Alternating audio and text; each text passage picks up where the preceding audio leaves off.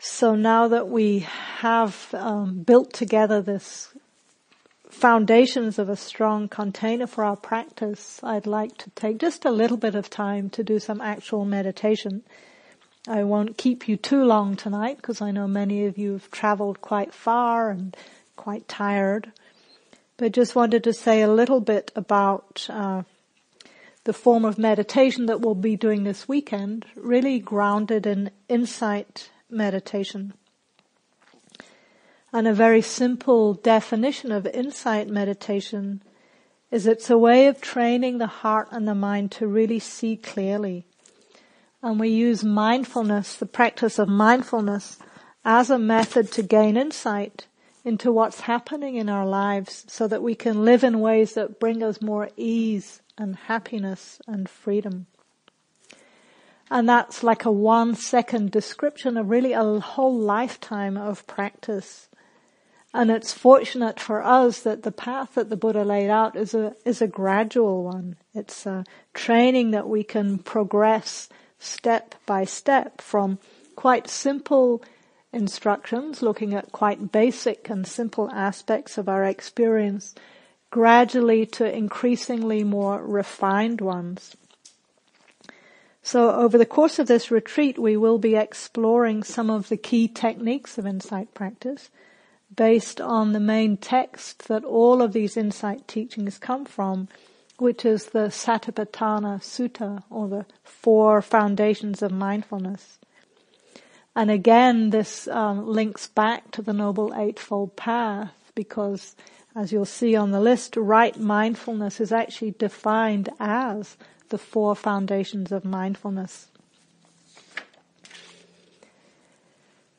So before we go any further, I also just want to name that something probably most of you already know or have noticed, that in these teachings there are a very lot of numbered lists.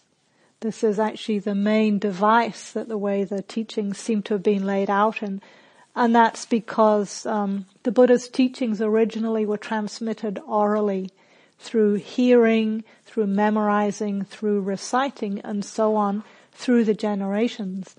And I feel very grateful for all the people over centuries who put in the effort to do that, to keep these teachings alive for us. And these lists for contemporary people today can be a little bit off-putting. You know, for most of us, lists tend to be quite mundane. You know, lists we make of errands we have to do. So we can hear these lists and think, oh yes, got to go to the bank, got to pay the phone bill, got to pick up the dry cleaning, and so on. Don't forget to buy some more milk.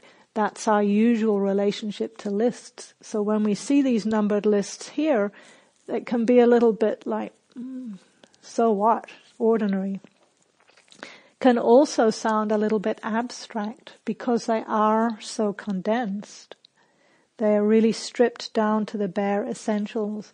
So recently I've been sharing with some of you this sense that these teachings are almost like camping food. So you know, when we go camping, we can buy those packets of dehydrated, freeze-dried food.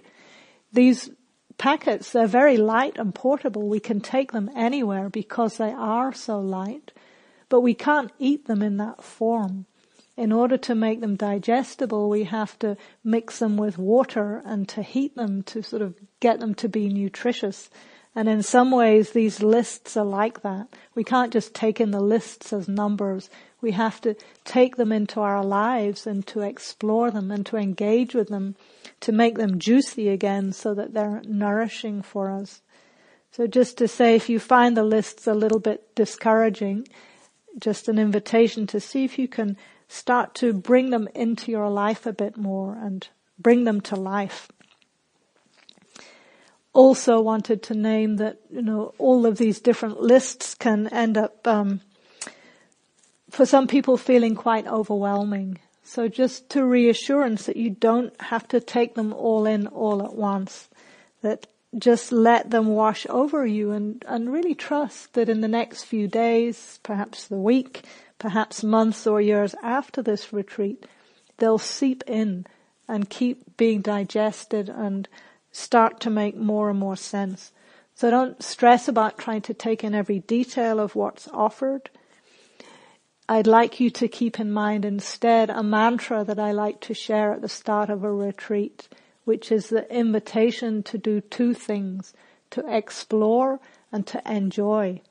So these two are very important attitudes to practice, to explore and to enjoy, even to have fun as you explore these teachings over the next week.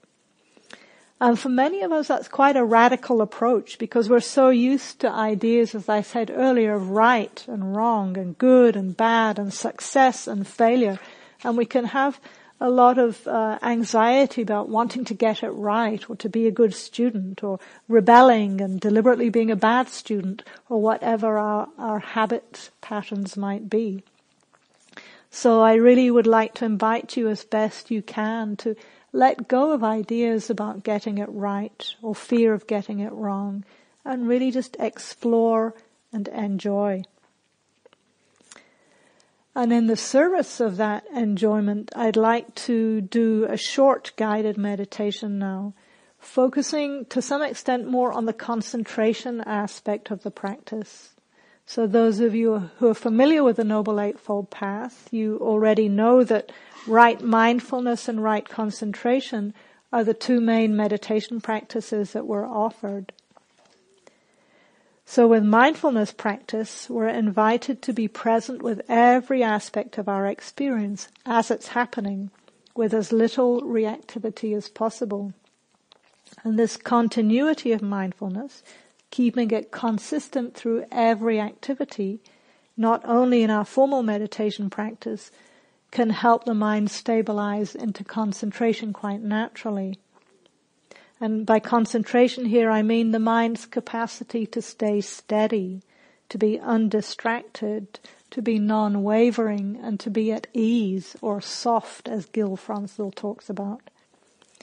So to some extent, this quality of concentration can develop quite naturally from our mindfulness practice through this moment-to-moment continuity of mindfulness. We can also more deliberately incline the heart and mind in the direction of concentration by inviting a sense of ease and relaxation as we meditate, by letting go of tension, physical tension in the body and perhaps tension in the mind, and simply resting in the awareness of the breath. And because most of us come to a retreat like this with some degree of restlessness, tension, agitation, busyness, and so on, perhaps anxiety, in this next meditation I'd like to emphasize more the concentration aspect of the meditation to help us begin to relax and to settle into being here with just the calming aspect of the breath. Okay, so let's give it a go just for about 15 minutes.